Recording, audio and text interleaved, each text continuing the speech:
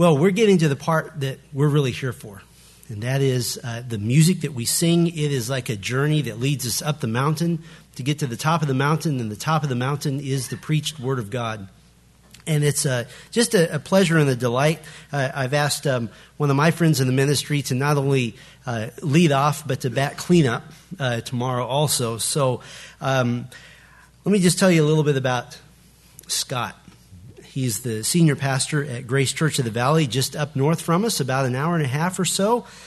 He began his pastoral ministry at Grace Community Church with John MacArthur. He has been in the pastorate as a senior pastor for some 23 years now. And so he is seasoned. He knows what he's doing. He's also an adjunct professor at the Master's Seminary. I've had the privilege of having him as one of my mentors in the Doctor of Ministry program, so I've appreciated his input there. He's a featured speaker and leader at conferences all over the place. He just arrived back from where? Montana, just a couple of days ago. Had a good night's sleep, and now he's here with us. He also serves as a board member for Sufficiency of Scripture Ministries, which impacts lives in Uganda through humanitarian aid and sound biblical teaching. He has degrees from, at the time, it was Los Angeles Baptist College. Now it's the Master's University, the Master's Seminary, and his doctorate from the Trinity Evangelical Divinity School. Scott and his wife, Patty, have been married for 30 years and are the parents of 7 children. And so, if you would give a warm Bakersfield welcome to Dr. Scott Artavanus.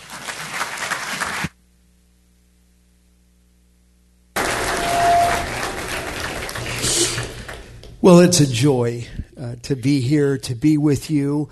And because I'm not far and I'm in the Central Valley, I feel at home, right?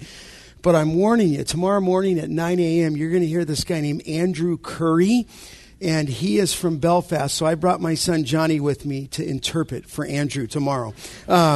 You will love Andrew, and I am very, very thankful to be here, Steve. It's been a joy to get to know you over these years and just to talk on the phone and then actually be right here in the church. So I am very, very grateful for that. My wife did stay behind. We were in Montana, and then I have 2 daughters that are taking the SAT test tomorrow. So she is with them. I brought my son with me, Johnny. But you know what's interesting, when somebody was asking me outside, they said, what's the span of those 7 kids? And the truth is, we had those 7 children in 9 years. And so they just all came all at once. And I felt like I was down by 20 in the 4th quarter.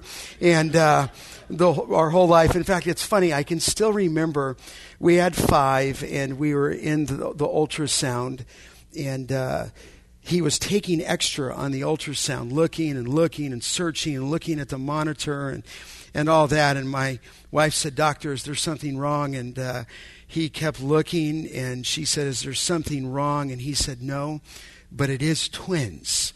And so then we found out, and the only thought I had at that point is I had to go get a bigger van for the family.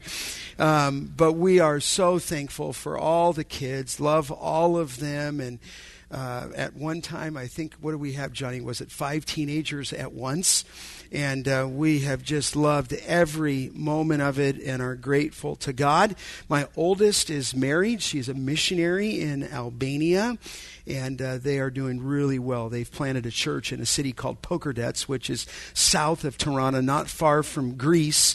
And they're all just doing so well. But we're all joy to be with you tonight. And we have loved, I should just say for me, we have loved living in the Central Valley.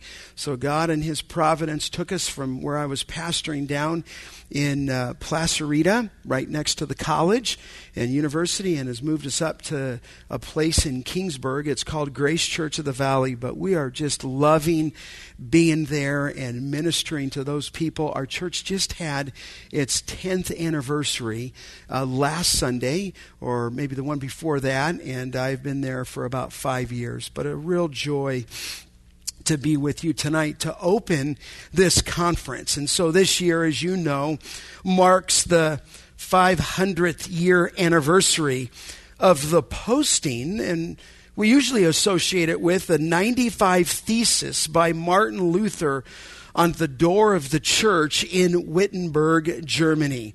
In fact, it was that move, that bold stance, that ignited really what we call the Protestant Reformation. The effects of this Reformation still obviously today reverberate around the world. And here we are tonight to remember, and tomorrow, these 5 solas of the Reformation. Not to burst anybody's bubble, but those 5 solas were not coined by those men that we often associate it with, the Reformers. It came sometime later where they were collecting what they taught in that time frame and attached it to the 5 solas that we know today.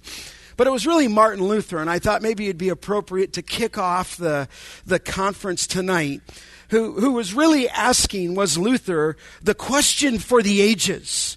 And he was asking, how can sinful man be made right with God? How does one become righteous before God? And that was a question that perplexed Luther to no end. How does one get to heaven? Obviously, we understand we are sinners by nature.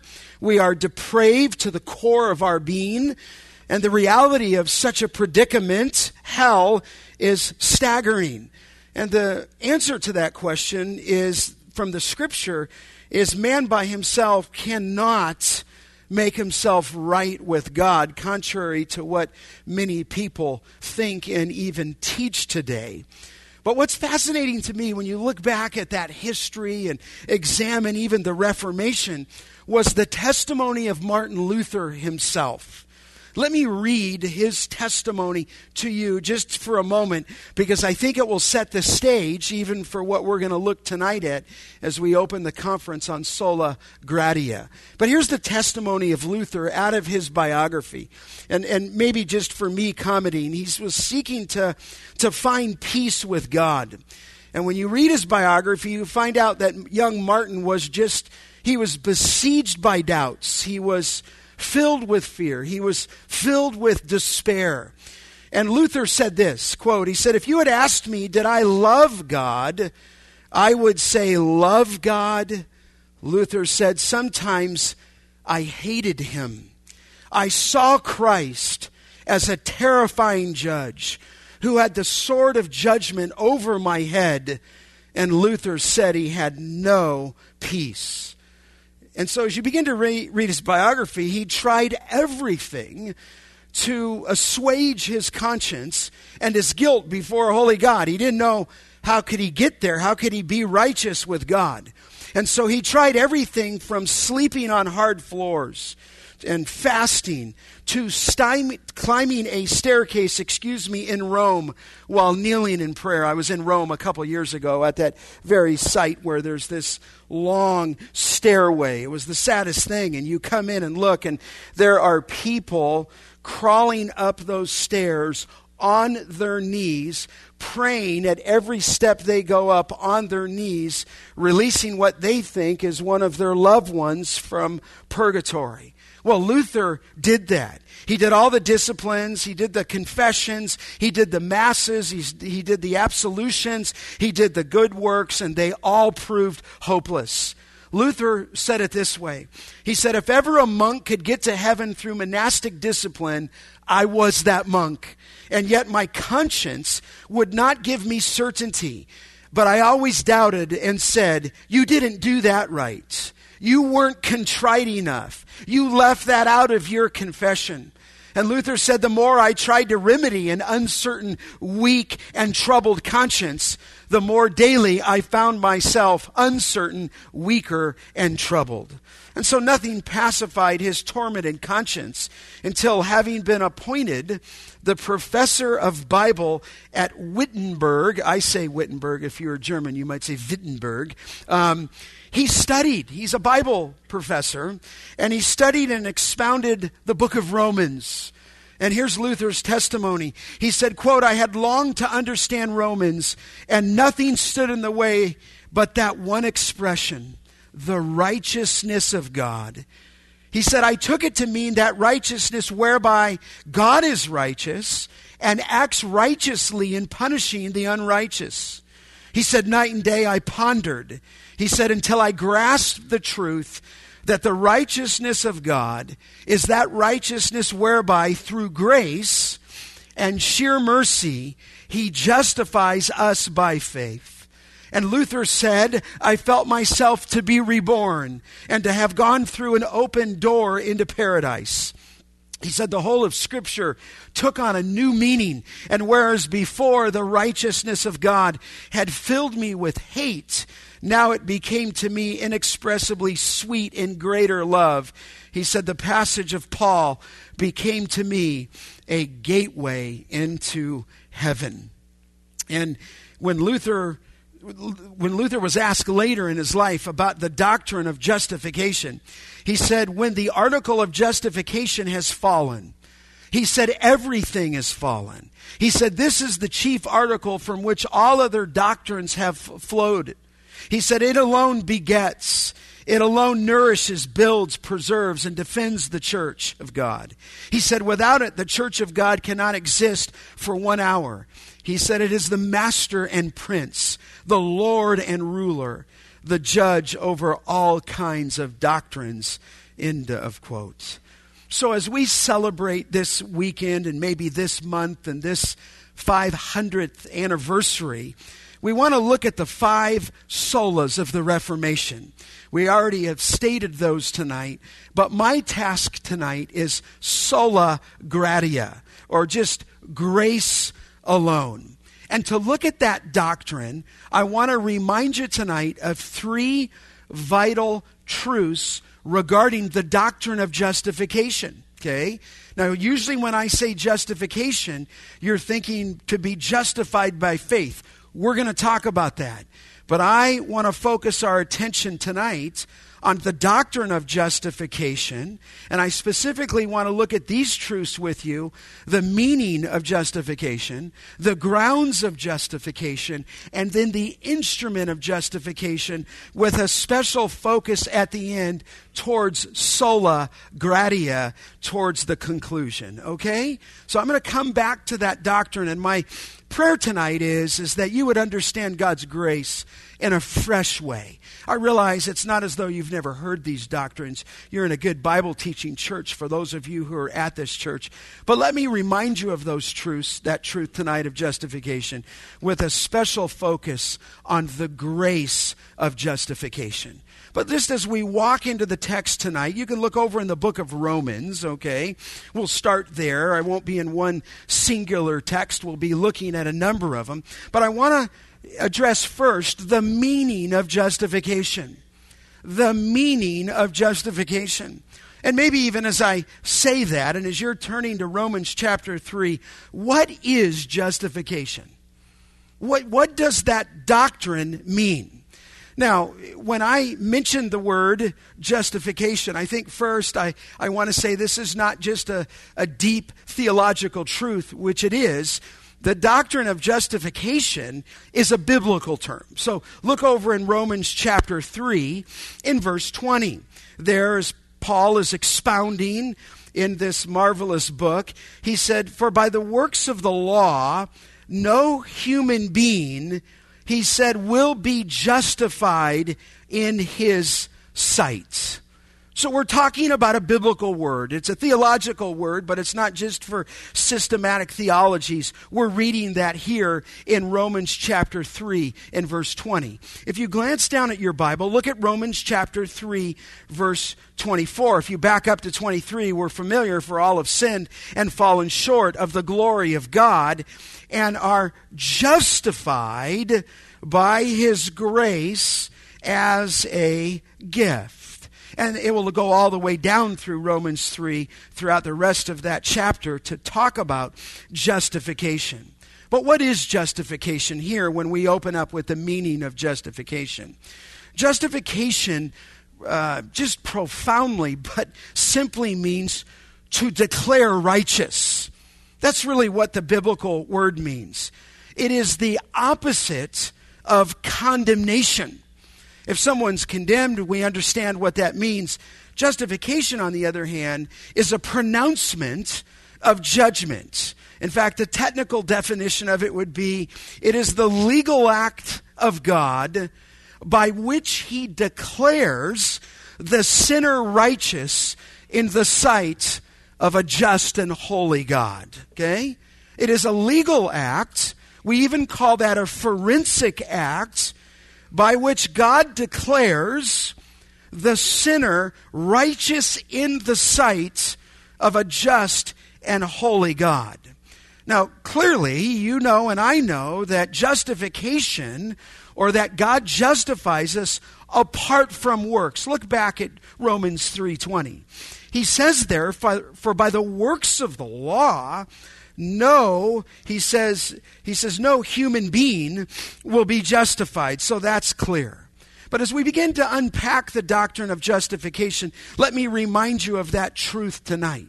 When we think of the doctrine of justification, something is removed, okay, and something is added.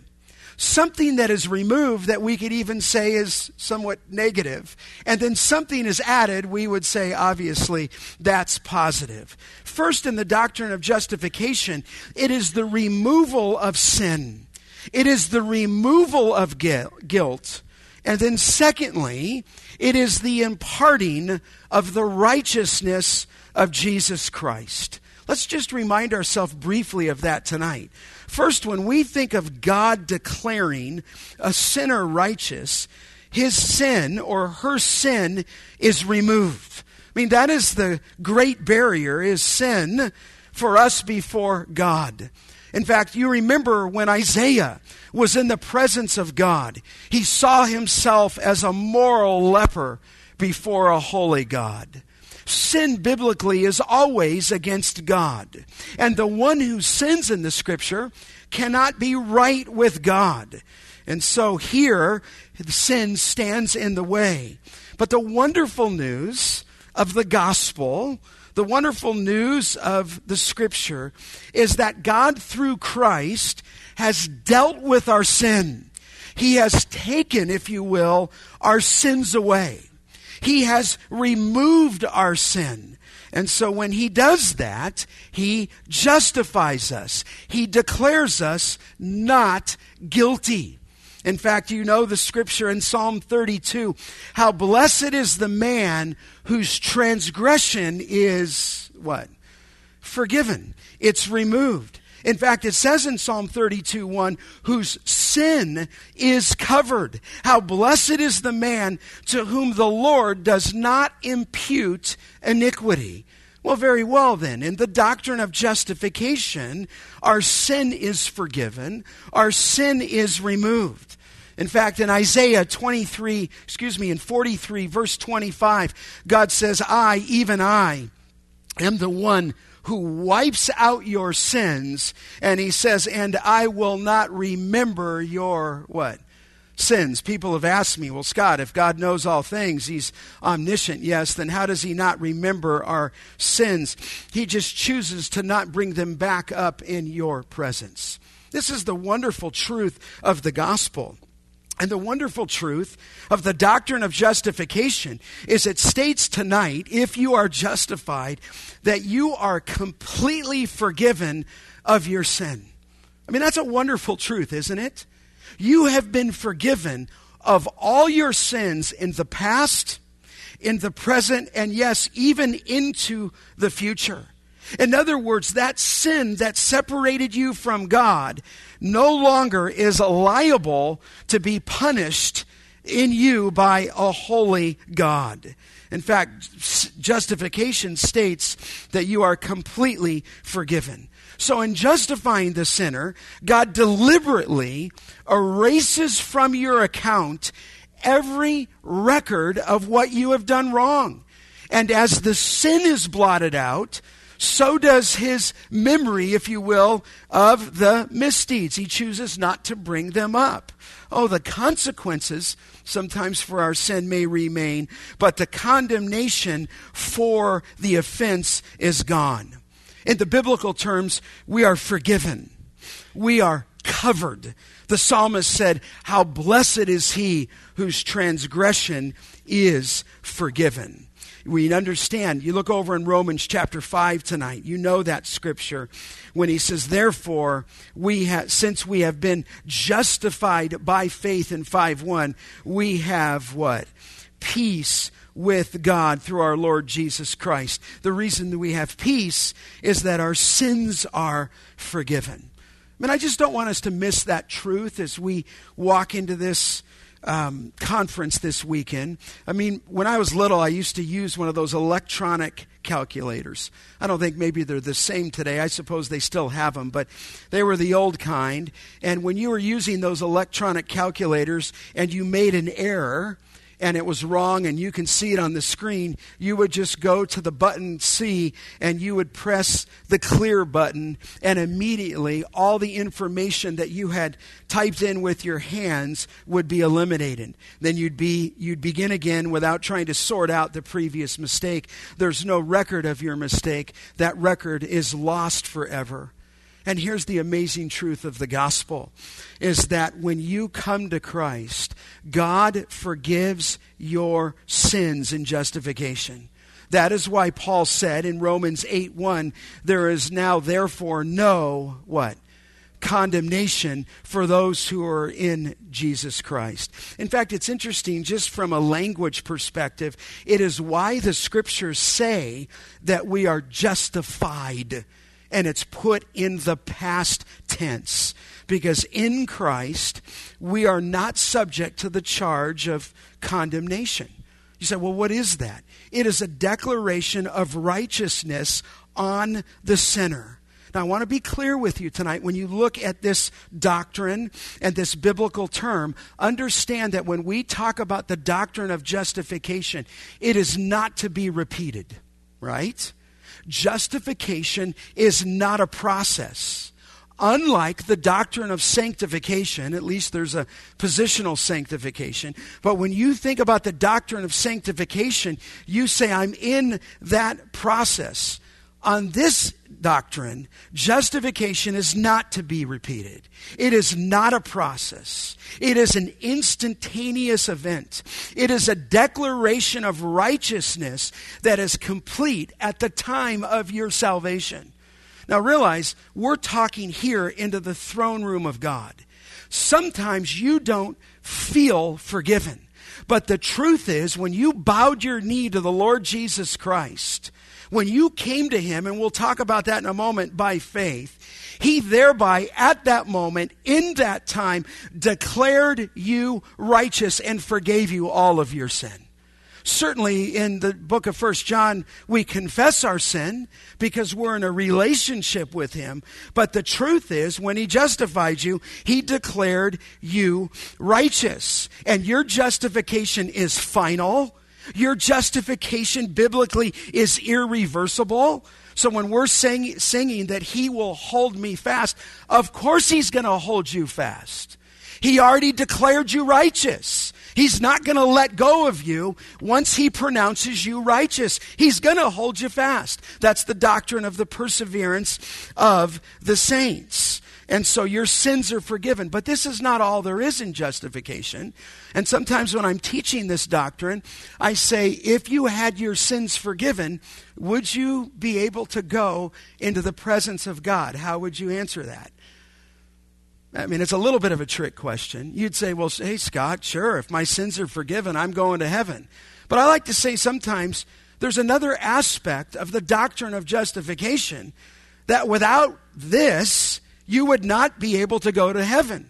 Because in the biblical definition of the doctrine of justification is your sins must be removed, but secondly, something must be added unto you. And secondly, here within this meaning, God gives us Christ, what? His righteousness. The supreme need of sinners is righteousness. But the truth is, we don't have it. And so Christ supplies it on behalf of the believing sinner. And the righteousness comes through Christ. You know that. It comes specifically through his sinless life. He lived 33 years on this earth and kept the law to perfection.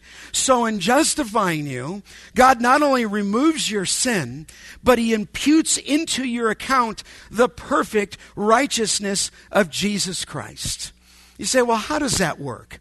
Well, let me explain one thing to you. Look over to 2 Corinthians for a moment tonight. And this is all just introduction for what I want to tell you.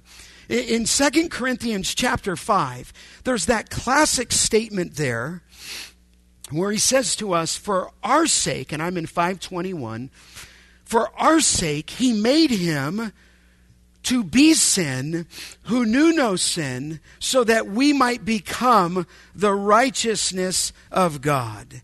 It says he made him who knew no sin. You understand that from the text in the life of Christ. He never sinned.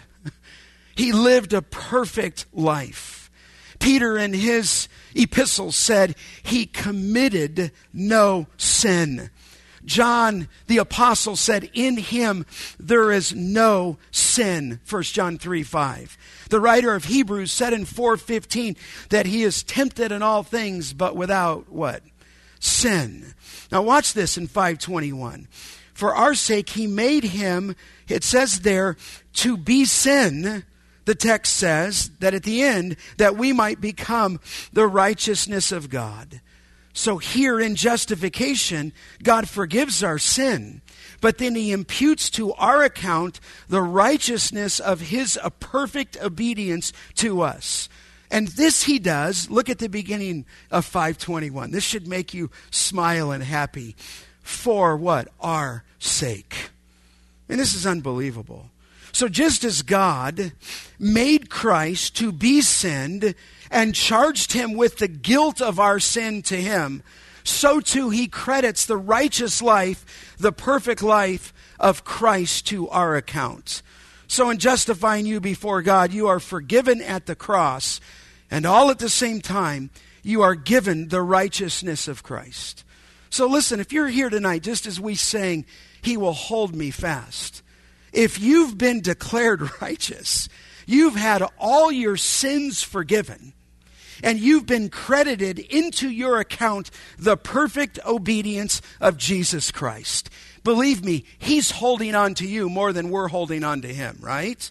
It's a wonderful thought. Do you remember the hymn writer? And I'm going to quote a number of hymns tonight because I think they'll bring the truth of the theology out. So I'm glad that Darren read that quote by Martin Luther. But here's one by Wesley, and certainly you know it.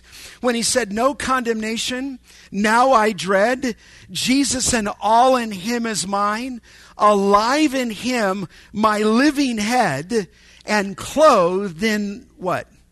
Righteousness divine. Listen, if you've been justified, he's looking down on you right now. He's already removed your sin.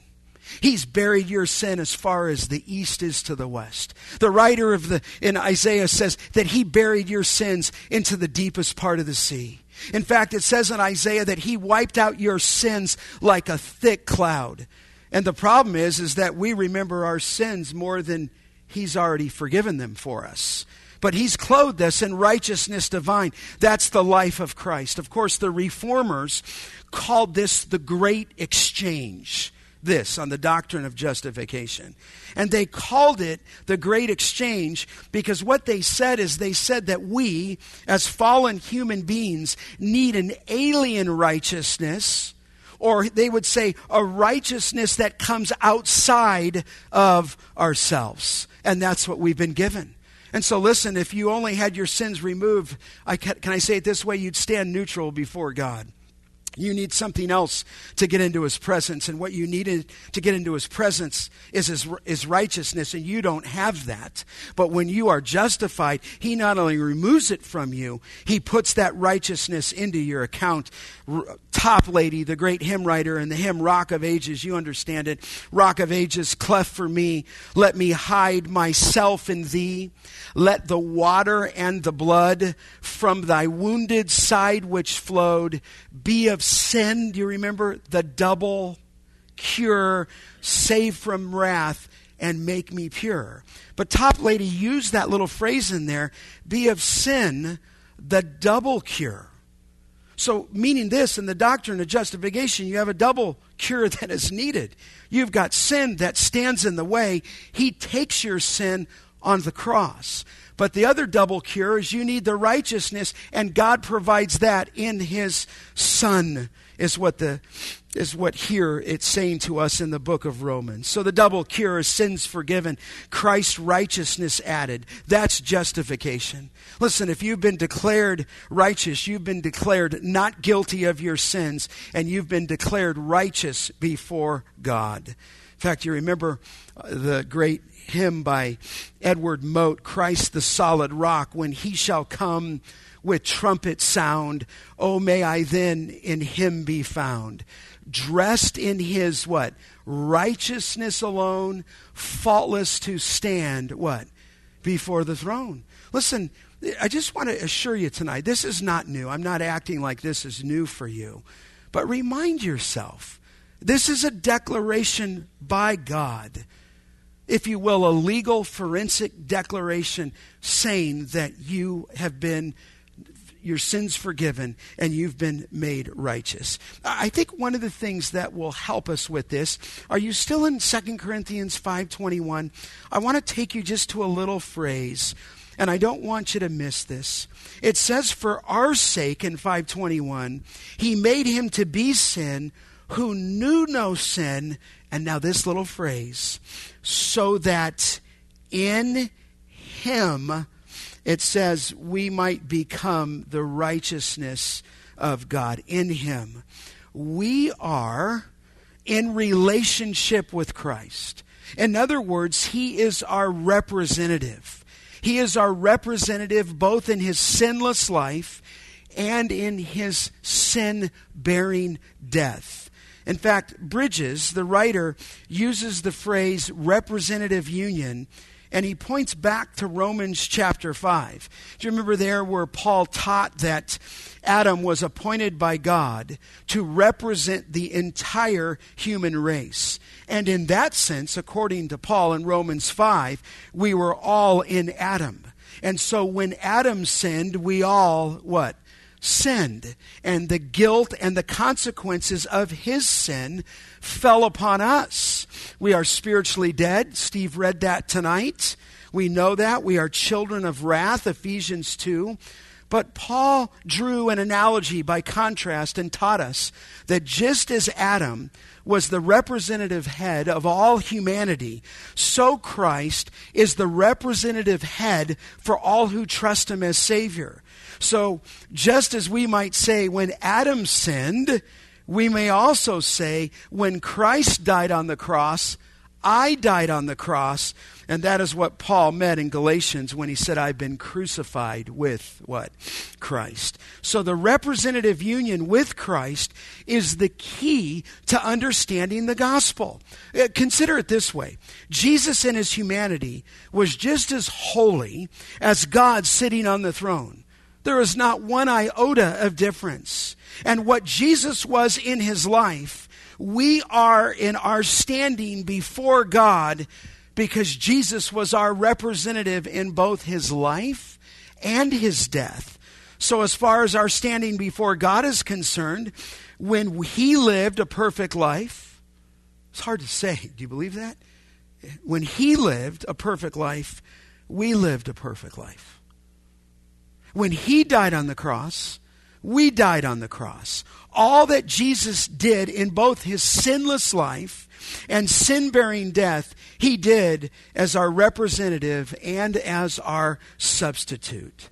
So in justifying us, Christ is charged with the guilt of our sin, and we are credited all at the same time with his righteousness. Isn't that an amazing thought?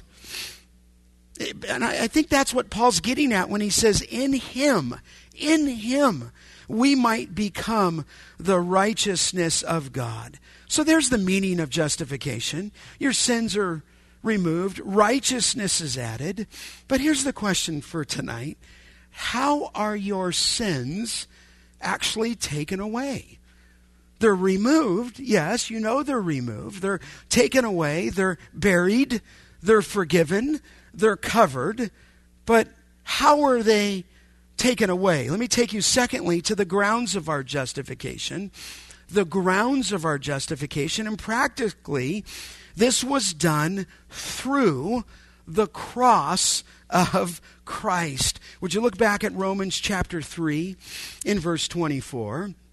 It says there that we are justified in 3:24 by his grace as a gift through the redemption that is in Christ Jesus. The grounds of our justification, how he took away our sin, is in his death. In his death. Look over to Romans chapter 5 and verse 9. Since therefore we have been justified by his what? Blood, much more shall we be saved by him from the wrath of God. For if while we were enemies, we were reconciled to God by the death of his Son, much more now that we are reconciled shall we be saved by his life. And so we are reconciled to God, verse 10, by his death. In fact, look over at Romans chapter 8 in verse 33. You know that great statement there of his everlasting love. Who shall bring any charge against God's elect in 8:33? It is God who justifies. Who is to condemn? Christ Jesus is the one who died. And so it is God who justifies, and it is Christ who died. So listen, the grounds of our justification is the cross of Christ. Peter put it this way in his epistle: he himself bore our sins on the cross. Speaking of the suffering servant in the prophecy of Isaiah, he was smitten by God. He was wounded for our transgressions. He was crushed for our iniquity. Here's the beautiful truth, is that God charged our sin to Christ. He removed our sin as far as the east is from the west. The penalty for our sin was paid in full by Jesus Christ on the cross. Again, another great hymn by Wesley. You know this one, "Oh, for 1,000 tongues to sing." He breaks the power of canceled sin. He sets the prisoner free. His blood can make the foulest clean. His blood, what? Availed for me. He died in your place. So the grounds of our justification is the finished work of Christ on the cross for your sins. It is not your merit. It is not your work. It is not your religion. It is not your deeds. It is not a baptism. It is not a membership. It is not Christian service. It is not an overseas trip. It is his death on the cross for you and for your sins. But thirdly, you know that. You've understood the cross. How is the righteousness of Christ appropriated to you? I mean, how do you get this? I mean, what if I just stopped? But the Bible doesn't stop. How do you get... I want that. And this is the truth of the God. I want my sins forgiven, you might say. Or when you're witnessing... How is it appropriated to the center? I take you from the meaning, the grounds, and this is important, the instrument of justification. The instrument. What has God designed? What instrument has he provided that one could make justification become theirs? And the answer is what? It is by what? It is by, in Romans, we'll come back to that, it's by faith. It's by faith. When God justifies us, it's always apart from works. The instrument in Scripture is faith. Look back at Romans chapter 3, verse 21. But now, Paul says in 3:21, the righteousness of God, it couldn't be any clearer, has been manifested apart from the law.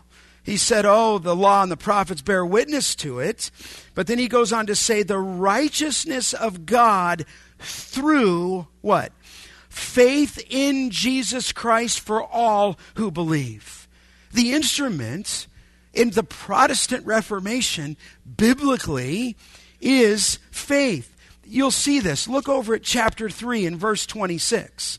It says there, it is to show his righteousness at the present time so that he might be just. God's just, he must punish sin.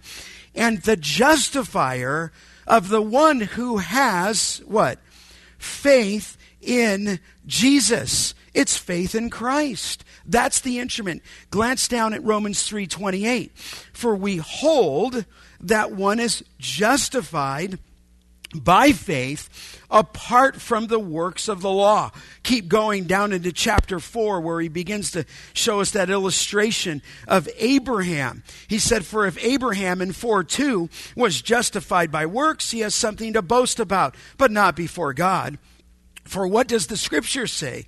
Abraham, what?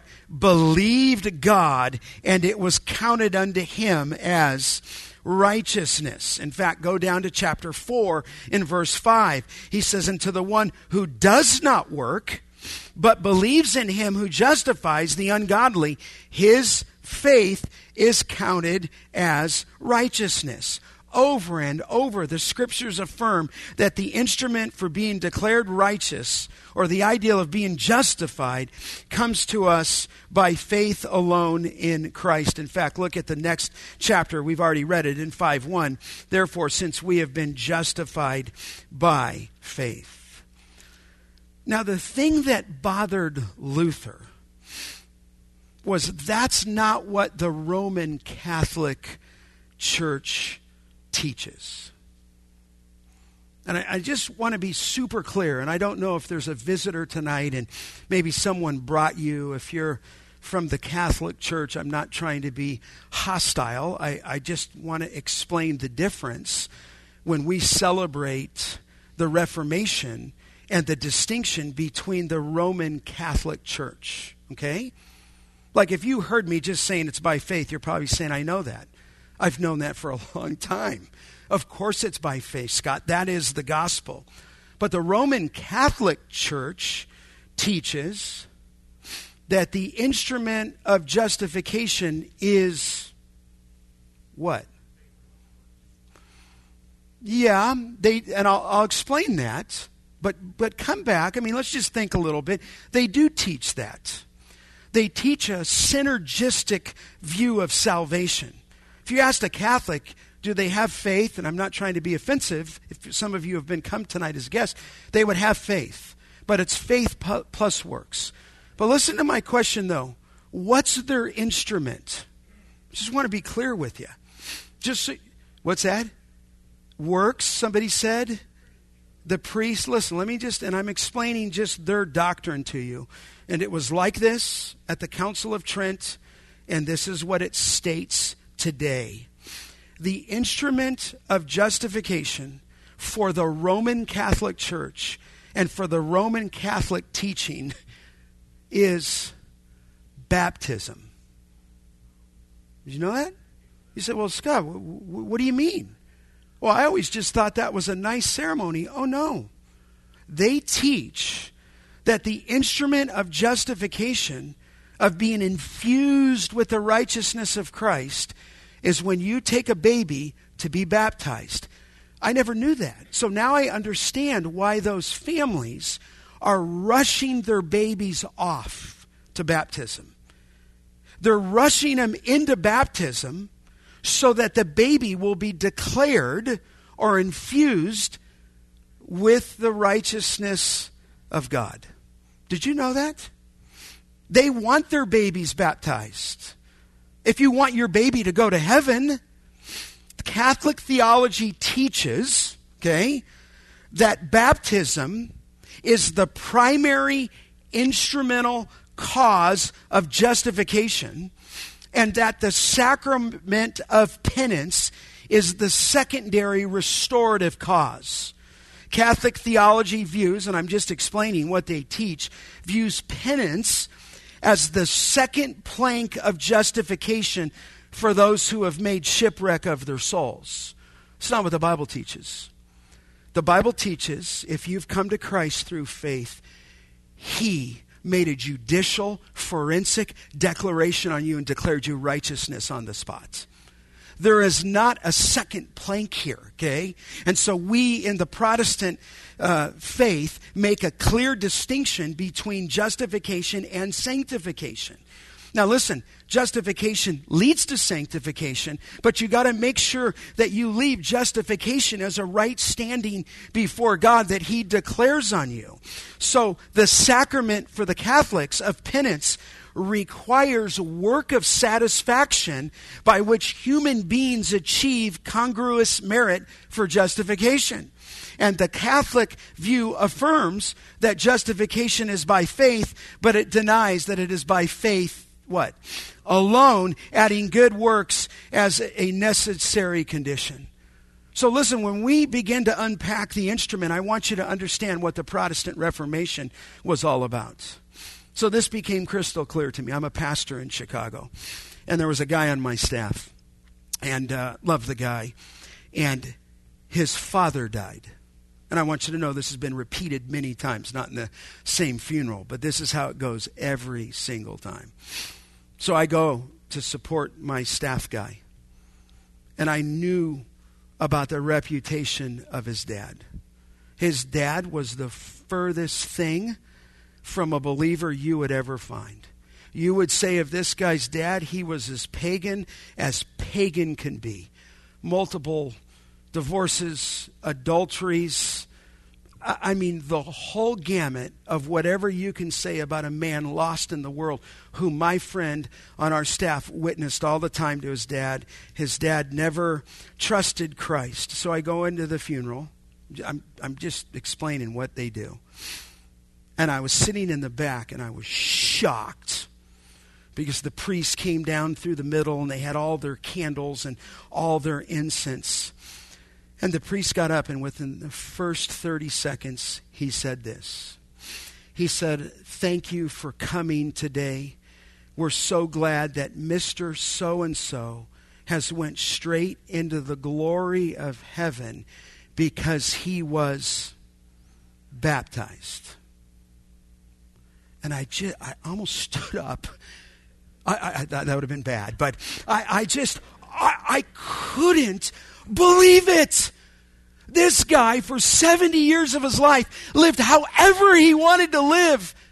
And then he goes before God because 70 years prior, he had some water sprinkled on his head. But listen, that's just not a nice, neat ceremony. They are teaching. They believe in their doctrines that is the instrument of someone's salvation. So I've been to other Catholic funerals, and it's the same. And now I bring pastor friends with me, and I bump them on the shoulder, and I say, listen, here's what he's going to say. And within the opening minute or 2 minutes, they grant the assurance of someone's salvation based on a baptism when they were just days old. So when Luther came on the scene and he began to teach this doctrine, you understand, as he began to have the book of Romans opened up to him, Scripture is affirming that the instrumentality of being declared righteous comes to us by faith alone, right? Look over in the book of Galatians. Let me just show you one clear statement there. Couldn't be clearer in the Word of God, which is our authority on the sola scriptura. But there it says, in 2:16 of Galatians, he says, "Yet we know that a person is not justified by the works of the law, but through faith in Jesus Christ. So we also have believed in Christ Jesus in order to be" what? Justified by faith in Christ and not by works of the law, because by works of the law no one will be justified. I mean, it's by faith. Now listen, I want to encourage you tonight. I kept wanting to take this out of my notes all week, but I left it for some reason, for you. We always have a bent towards legalism. I don't know what, it's just the bent of the flesh. It's a default mechanism of the flesh. We're saved by grace through faith, but in some way, especially for those who have a tender conscience, you always move towards a foreboding spirit that God has never satisfied me with me. I've not done enough. And listen, if I can say anything to you tonight, He declared you righteous. He forgave your sin. He took all of your sins, past, present, and future, and buried him into the deepest part of the sea. He gave you the righteousness of Christ so that as God looks down on us, he doesn't see us in our sin. He sees you through the righteousness of the Lord Jesus Christ. And the solution to a foreboding spirit, if you will, is daily remembering the great exchange. That when you fail, remember that the Lord Jesus Christ has never, what? Sinned. You don't get into the glory of God's throne room because of what you've done. You get into the glory of his throne room because he's removed something from you and he's added righteousness unto you. And in him, union with Christ, you are accepted. Here's how the Heidelberg Catechism said it. Catechisms they developed for their people. It was question 60, and I'll just read it in the Old English. Andrew Curry will probably like this. It says, "How art thou righteous before God?" That's the question. How art thou righteous before God? And this has always helped me in my Christian life. Here's the answer.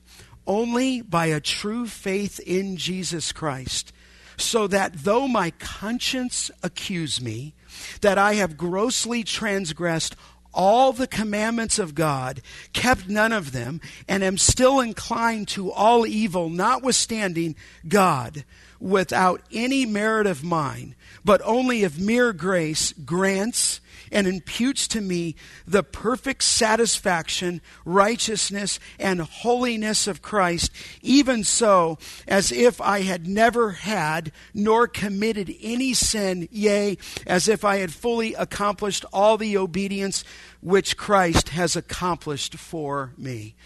Isn't that precious? That's how he looks at us. It is by faith. Now, I want to be clear with you. Stay with me.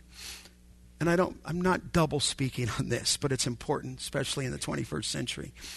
Faith is the instrument of your justification, not the cause of your justification. Let me explain that. You are not justified because of your faith. You are not justified on account of your faith. If this were true, faith would then become a what? A work. We would then be justified on the basis of our works. Faith, beloved, is the channel through which the benefits of Christ come to us. And so we are not justified on account of faith. We are justified through faith. It is the work of Christ, not our faith, which is the instrument of justification. Do you understand that? Listen, if somebody walks an aisle and they say, I have faith, the New Testament say, what do you believe in though? Faith in the New Testament always has a direct object, and the direct object is the Lord Jesus Christ. You're not saved by your effort of faith. You're saved through faith, looking to what another has done for you on your behalf. Does that make sense? So here's what faith is, and I'm getting really to what I want to try to say, okay? Faith means to lay hold of Christ. It is to treasure his righteousness. In other words, faith isn't to be merited to you or credited to you. You're actually looking away from yourself to Christ. What faith is to lose your own righteousness. What faith is, biblically, is humility. In other words, you get to the point where you have nothing to offer God. In fact, what faith is it's utter despair of everything except for Christ. Isn't that how you came to him? Did you get to the point where you realized that you were a sinner? I mean, I got to that point. I can just briefly tell you, I'm 14 years old, and I'm shooting baskets in my backyard, okay? Johnny's heard me tell this story numerous times, and I don't know what it was, but I thought, hey, I'm a pretty good kid. I'm 14, probably in 8th grade. And all of a sudden, I don't mean to be charismatic, Steve, and I'm not, but this scripture popped into my heart. And I could say it that way. This scripture popped in. God's sovereign, isn't he? But I don't know what it was. I'd been going to Grace Church, listening to John MacArthur, and I was a dead fish going downstream real fast for 5 years. Even though 6 years before that, I had walked forward, prayed a prayer, signed with the deacons in the back and got baptized the next week. From 9 to 14, I had no assurance of my salvation. In fact, I didn't want to give Christ my life, and I kind of thought I was a good guy. And then God's sovereign. James 2:10, he used the word of God, of course, because I was memorizing scripture in the D group at the junior high group. You know the scripture. For whoever keeps the whole law and stumbles at one point, he's become guilty of what? Of all.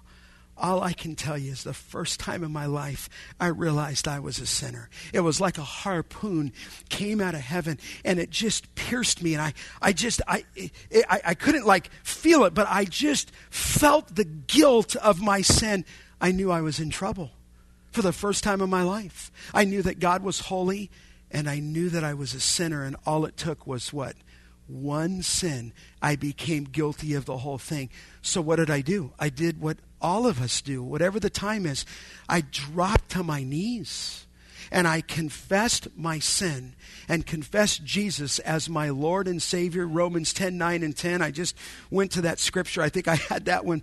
But I came to Christ. And when I was pierced that way, the only thing that I could do is look away from myself and look to what he has done on my behalf of the cross.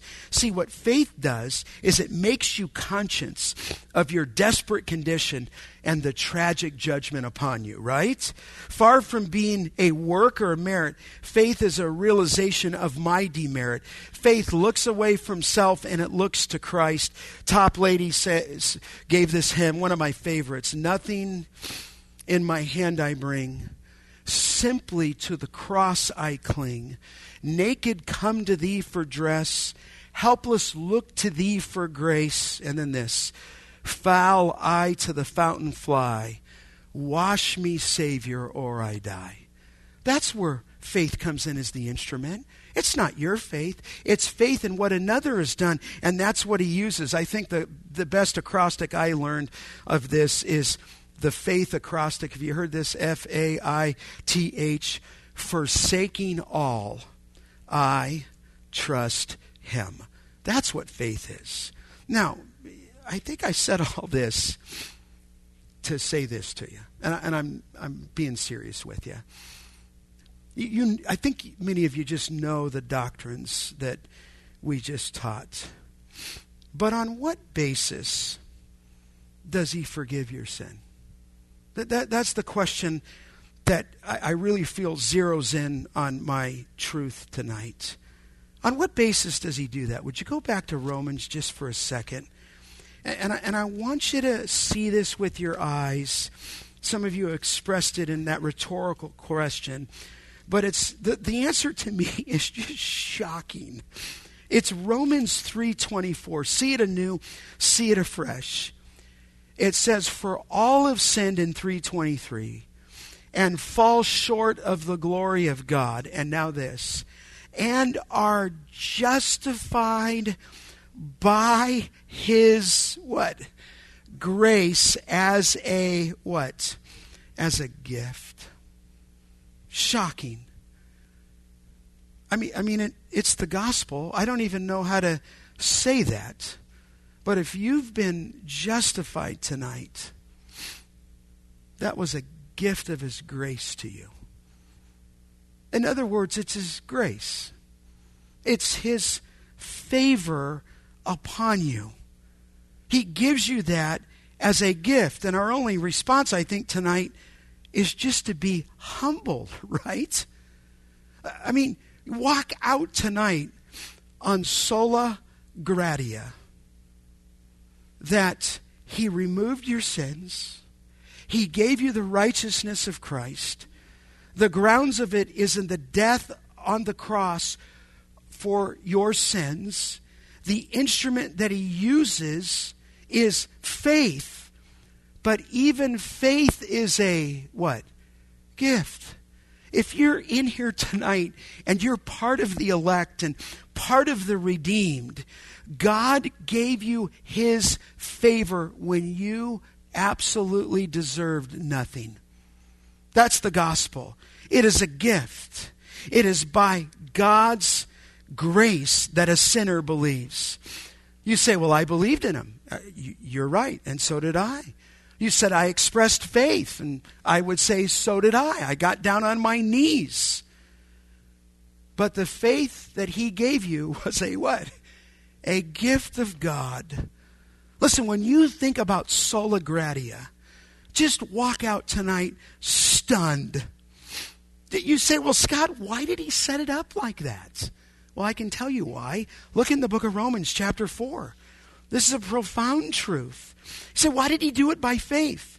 Well, look, it says in verse 16, 4:16, that is why it depends on faith in order that the promise may rest on what? Grace. God gets the glory, and we are humbled. God gave you justification as a gift.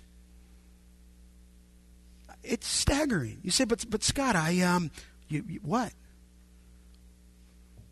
But Scott, if you're redeemed and you're justified and declared righteous, sins removed, Christ, it is a gift. In fact, would you look with me at the scripture in Romans 5:17? You've certainly seen this before. 5:17, for if because of one man's trespass, death reigned through the one man, much more will those who receive the abundance of grace, watch this, and the free gift of what? Righteousness. It's a gift. You cannot earn this thing. You cannot work for this thing. You do not merit this salvation that God has given to you. It's a gift. And maybe for me, I grew up in a pagan home. A mom and dad who didn't know Christ. A little boy, myself, who wanted nothing to do with God. And God in his marvelous providence used a couple at Grace Community Church to reach out and share the good news of the gospel with my parents, who came to Christ and then started to drag me to church. And now I'm redeemed. You say, well, what did Scott Artavanus do to earn that? Nothing. Nothing. And that would be the same for all of us, right? Nothing of this justification and nothing of his righteousness resides in us. And listen, Steve read it this morning. Say it with me. For by grace you have been saved through faith. This is not of your own doing. You say, what is the this? The faith. Faith is a gift that he gave to you. When he converted your soul and converted my soul, he granted you faith and repentance as a gift. Repentance is a gift. So you're saved by his grace through faith. This not of your own doing. It is a gift of God, not as a result of works, that no one may boast. Listen, I wish I could tell you something more. What do you say to that? Other than this is the gospel. You don't think man would write this, do you? Only God wrote this, because only God would come up with a plan that would not have us doing anything for it, right? In fact, can you go back to one scripture that Steve read? I just want you to see this, because this is the truth. It says of our, you know that we were dead in our trespasses and sins. Steve read in 2:5, he made us alive. What is that? It's the doctrine of regeneration. It's the doctrine of being born again. And you'll note that the focus there in the language is on he made you alive. You don't choose to be born again. He makes you born again. He breathes life into you. He blows the Spirit into you. John 3, he makes you alive together with Christ. And then there it is again, 5. By grace you have been what? Saved. What's grace? It's just simply his favor. He gives to you and gives to me something you do not deserve. And then he says, look, in verse 6, he raises you up with him. He seats you with him in the heavenly places in Christ Jesus. Why does he do that? Look at the purpose clause. So that in the coming ages, he might show the immeasurable riches of his grace in kindness toward us in Christ Jesus. You're going to be a trophy, if you will. The immeasurable riches. But who's on display is the kindness and the grace of God. Won't that be a marvelous day? And you'll look back and there'll be no boasting. There'll be no pride in our life. No wonder Luther said that night and day I pondered until the truth that the righteousness of God is that righteousness whereby through grace and sheer mercy he justifies us by faith. My hope, the hymn writer said, is built on nothing less than Jesus' blood and what? Righteousness. I dare not trust the sweetest frame, but wholly lean on Jesus' name. On Christ the solid rock I stand. All other ground is what? Sinking sand. Listen tonight. Have you been justified? Listen, you might have been coming to this church for a long time, just like I was listening to Dr. MacArthur for 5 years. And it's never dawned on you that you were a sinner separated from God. And the only way to gain his righteousness is to beat your breast, cry out, and say, God, be merciful to me, a what? A sinner. That's how one comes. You've got to believe on the Lord Jesus Christ. Whoever will call upon his name will be saved. You said, but Scott, faith is a gift. Yes, but it's also a command for you to place your faith in the Lord Jesus Christ. I pray that you will. But listen, and that you have sola gratia. You've been justified. This is really what I wanted to tell you. As a gift of his grace. Go home with that tonight. Let's bow our head tonight and pray. Father, we just remind ourselves of the good news tonight. Lord, would you just help us understand this truth anew in a fresh way? Lord, in the ages to come, we're going to see the riches of your grace and kindness toward us in Christ Jesus. Oh, Father, we'll be put on display, not in a boastful, arrogant way. We'll be put on display because in us is shown the grace and kindness of Christ towards us. And Father, we'll be amazed and we'll be humbled and we'll stand before you in awe. So, Lord, thank you for the purity of the gospel. Thank you for the testimony of Scripture. Father, may we live these truths out, and may we ever be reminded of the grace that was given to us as a gift. And we ask this in Christ's name. Amen.